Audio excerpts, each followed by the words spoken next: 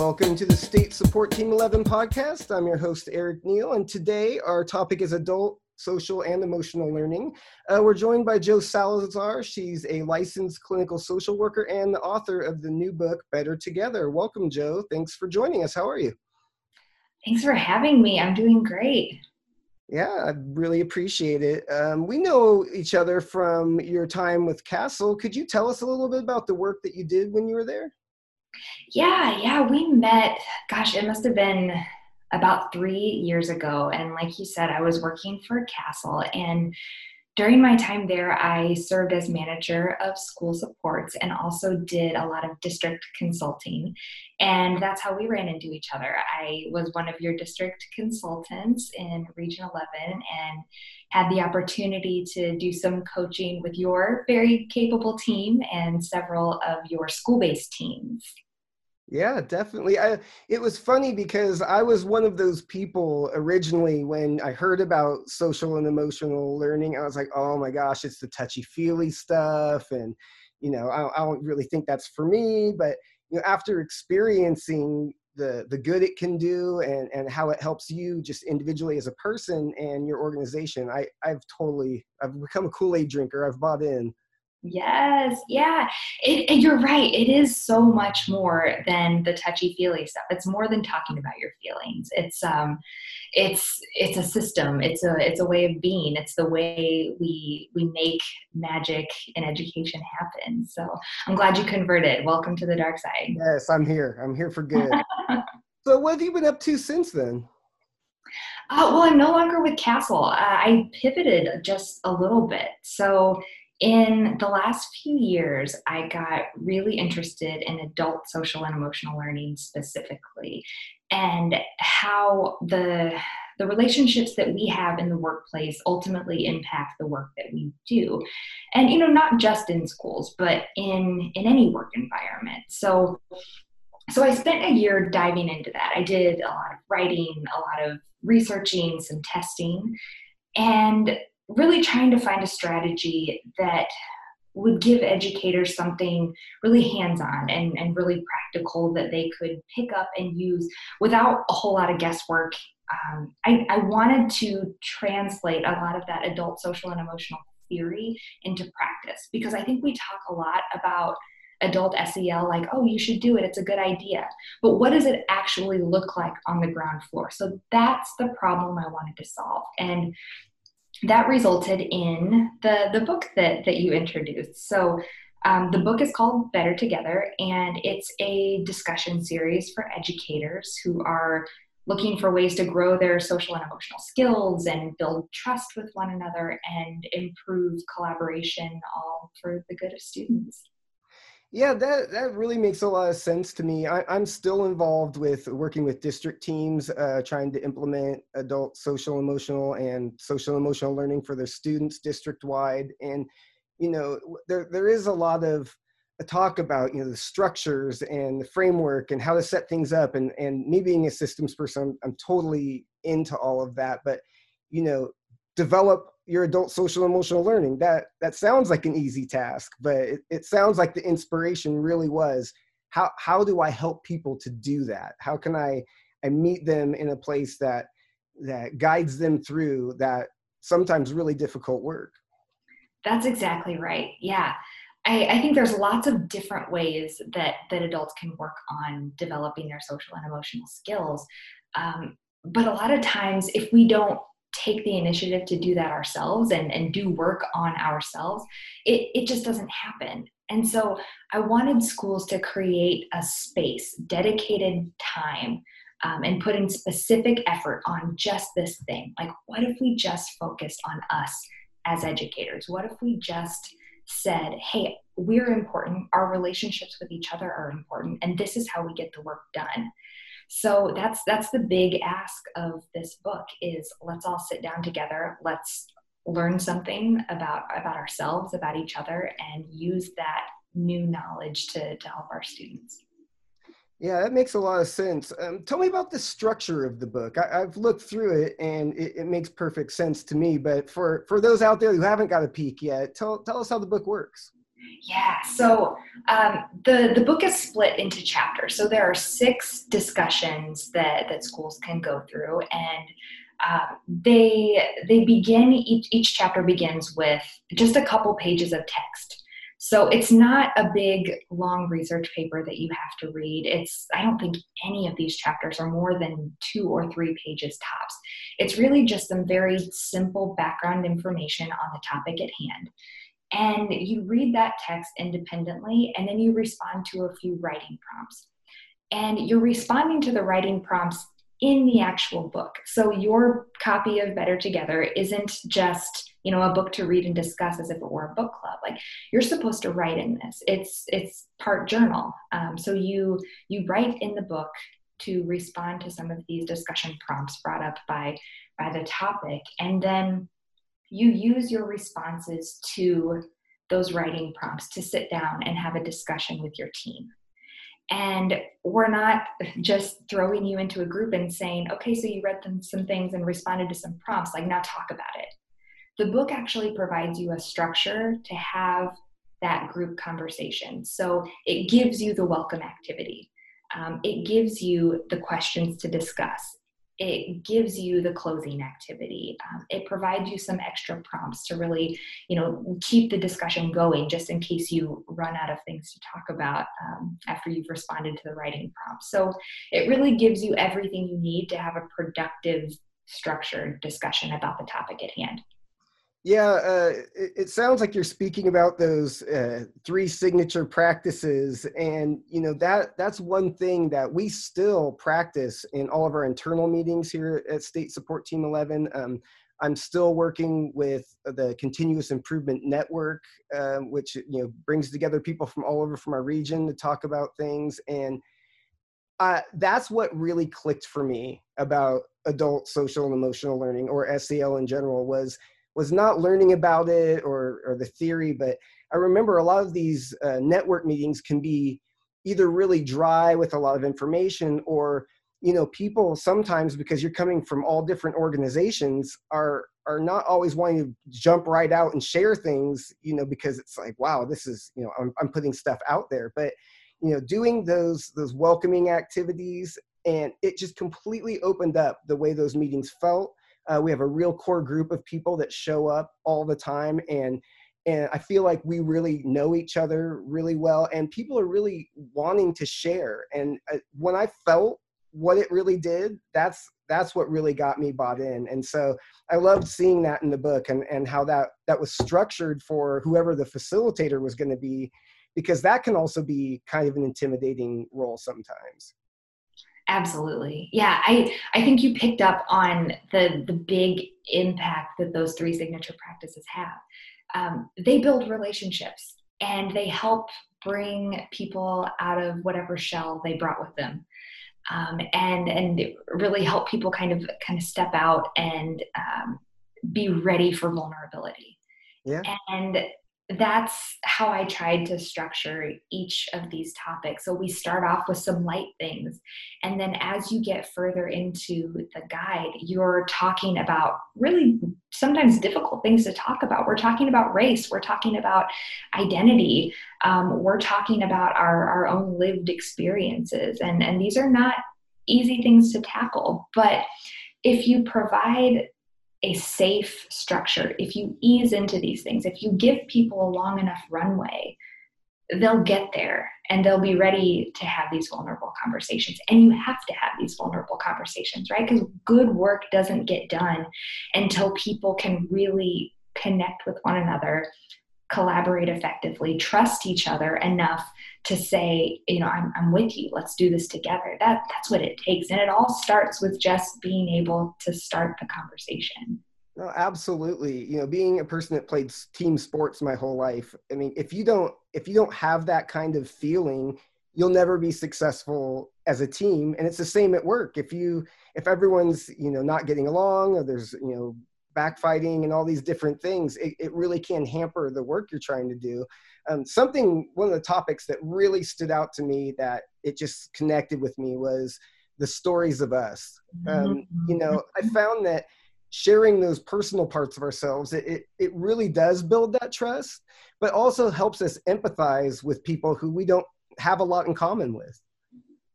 Yes, yes. Pack your tissues for that chapter, because inevitably it brings out a lot of emotion to talk about how hard you had to fight to get to where you are today. Yeah. Because a lot of educators didn't, just go through an easy path to become teachers, to become principals, to become security guards. You go through something. This is a passion occupation. You don't just show up to work and do a job. Like, you're here because you mean it. You're here because you want it. And chances are that most of us fought through something to get there. And to be able to tell that story to each other just really opens up the floodgates. You do learn things about people that you never thought. You make connections with people that you probably didn't think you had anything in common with. It's a powerful exercise. It's one of my favorite chapters. Yeah, I really connected with that. Speaking of, things that are difficult, with everything going on in the world right now, adult SEL is more important than ever. How have you seen it make a positive impact in the last year? Yeah, this year, I think this year, maybe more than ever, adults in schools are really being asked to be everything for everybody. Everything for everybody. And the ability to navigate that kind of demand really takes a tremendous amount of social and emotional skills. And I don't mean, I'm not suggesting that we break ourselves to be everything to everybody.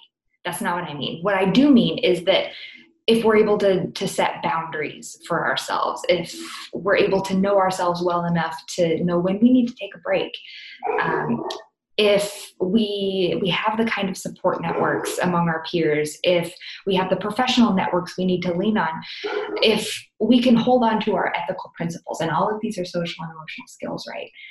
This is what it takes. This is what allows us to survive in this season of education. And that's adult SEL. Like, we have to know ourselves. We have to know each other. We have to lean on each other to be able to meet the demands that exist today. And until we can, arrive out of the season, this is where we are, and this is what we've got to do. And it's adult SEL. That's what it takes. Absolutely.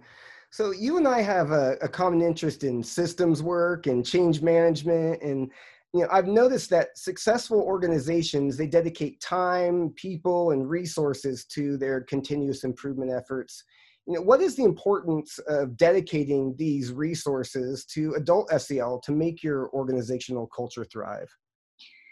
Yeah, I think you and I are probably on exactly the same page here, in that we both know that systems don't change unless the people within the systems change themselves, right? Like, it's not systems that change, it's people that change. And so people aren't going to change unless they trust the people asking them to make the change. And so how do we build that trust? I think trust is the result of strong relationships. It's Yeah, I know what you mean with yeah. that we got to build those things up. Like, part of what's really stuck out to me is that we have more research, and we have more information and skills and professional development and all of these things. And I look at, like, things like social and emotional learning that sometimes get sidelined off over to, like, or they just get put on someone's plate. Like, hey, you're the SEL guy now. Like, make sure that everyone feels good about stuff or whatever. And I think, like you said, that the people are what change the system. And so I really feel like the more we can coach people and build up their capacity, and then allow them the time and space to really dig in and do this work, the better chance we have of actually having it catch on system wide. It's really about finding, everyone's pulled in so many different directions and resources and all this, but to me, it's that importance of dedicating the time and effort and people to the work. Yeah, and that's exactly what it takes: time, effort, and people. And all of those things are in such short supply right now. And, we're being asked to do more with less. And yet, that's exactly what it takes. It takes time, effort, and people. And it's hard. Yeah. And that's what it takes. I Yeah. I feel like there's things you can cut corners on. I feel like this really isn't one of them right now. I feel like if you want to be, and you see a lot of times in the news, these organizations that just get completely torn apart with bad reviews from their employees on Glassdoor or different things and all this. And they think, well, we didn't realize we had a problem. It's trying to make sure that you're not doing it just to do it. That Mhm. you realize that you can't do all of these other things that you want to do unless the people are right. Yes, there are no shortcuts here. And I feel compelled to bring up this quote because it it became kind of like the cornerstone, the thing that I kept coming back to every time I went to work on this book. And the quote comes from a 2003 study from Brewster and Railsback. And what they say is, while trust alone does not guarantee success, schools with little or no trust have almost no chance of improving. And that's a seriously Yeah. big stake in the ground, right? Like that there's that's a big statement. And yet it's true. If we don't take the time to invest in each other and our relationships, improvement is going to skip us every single time. We've all got to be rowing in the same direction, and it's the relationship that gets us there. No, absolutely. MTSS is a framework that applies to a systems approach to meeting the needs of all students. SEL would fall on the PBIS climate culture side of the pyramid. Do you see adult SEL housed also in that area of the framework, or do you see it more as an overarching strategy to help your organization really do MTSS well? Oh gosh, I've actually thought about this a lot, and it's tough. I don't know that there's a right answer. I think, MTSS and PBIS, they're really nice for helping us hold all of these concepts in our mind and organize things so that we make sure that we get all of the work done, right?